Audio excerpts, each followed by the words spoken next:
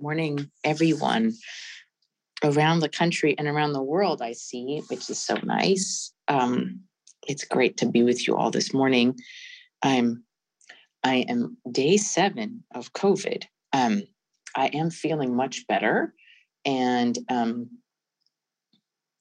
I don't know, I do really hope I will be back at services on Friday, but I will say that I still tested positive yesterday. So it's a little slow going, but certainly well enough to be doing meditation with you all. So I'm obviously no scientist, but I have always been very taken by Einstein's understanding that energy cannot be created or destroyed. It can only be changed from one form to another. It's actually a frame that I have often shared with grieving families. This idea that every human being is made up of energy, and that energy, and let's call it a soul, is that soul of a person cannot be destroyed or gone. It changes form. That idea that there is something kind of cosmic that is residing in each one of us, that has existed from all time, that is in us while we are alive and animates our bodies, and then even after we're gone, that it remains, because energy cannot be created or destroyed. Now, wouldn't you know it, but I recently learned in my Marginalia blog, which I love, that Einstein could not have possibly come up with that groundbreaking realization if it weren't for a woman.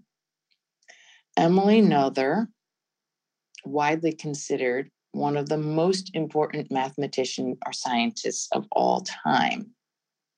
And I thought, wow, how typical that behind the most famous male scientist in the world is a female scientist who no one knows.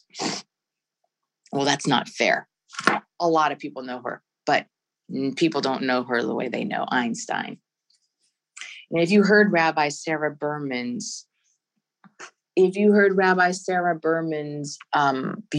drosh last Friday, how's that volume, by the way, Ed? I just saw your note that a little more volume. Is that working? Okay, hopefully that's better. Thank you.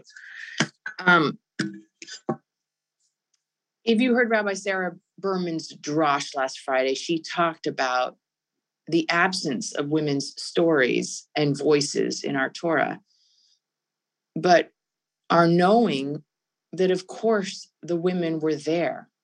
They were doing the work that was often overlooked. They were having the babies. They were keeping families together.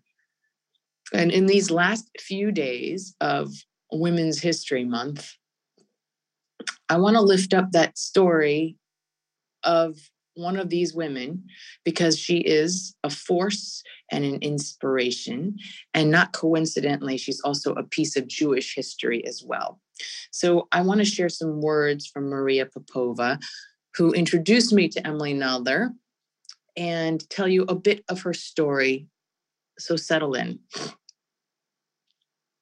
Emily was born into a Jewish family in rural Germany in 1882. Her father was a famous mathematician. Of course, all her brothers went on to get educations and jobs, but as a girl, it was not quite allowed. But Emily, or known as Emmy, showed an early and exquisite gift for mathematics, this abstract plaything of thought, this deepest language of reality. She excelled through all of the education that was made available to her, and she ultimately completed her doctorate in mathematics in 1907 as one of only 2 women in a class of 1,000, shortly after the government had declared that mixed-sex education was going to, quote, overthrow all academic order, end quote. So it's already quite an achievement that she received her doctorate in 1907 in Germany at a time when they really did not want to give women that kind of education. And they didn't want to give her a job. For 7 years, while Einstein was working out his theories, Noether was working without pay as a mathematics instructor at a local university. In 1915, the year that Einstein's general relativity reframed our picture of reality, she finally received proper employment at the country's premier research institution, Göttingen